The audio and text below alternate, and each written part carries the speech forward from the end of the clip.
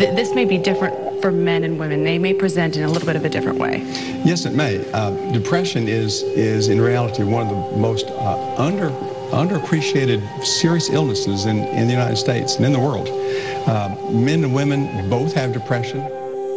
Classical up here, ain't no rappers up in here. Mistaking me for an artist, making music out of boredom. You can't buy my merch, watch and learn. Giveaway, I pay my way. Your efforts average every day. Heard you're desperate for a play. When will they learn not to care? Don't they know it's rude to stare? Last I looked into the mirror, noticed I had longer hair, showing out my despair. Could not feel I'm more prepared. You can show me what you got. Go on, tell me what you are. It's looking like you on the spot. Tell me what it is. I'm not you heated, but you're not hot. Acting like you Dennis, but you ain't a menace. As many women have depression as men.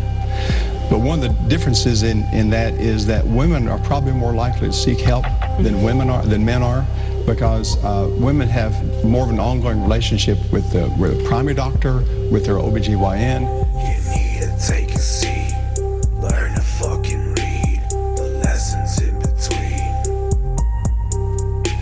Amnesia just for you, since you don't know what to do. And so there's always somebody that they can talk to. So they can, at least that person could get a referral or something, whereas men might not have that relationship to start with. That's right. And in fact, your primary doctors and OBGYNs treat an awful lot of depression themselves, which is an advantage for women also.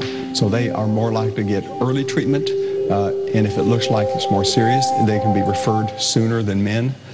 Men typically don't seek help as much. They want to be masculine, they want to be tough, and so a lot of times they don't seek help nearly as soon as women do.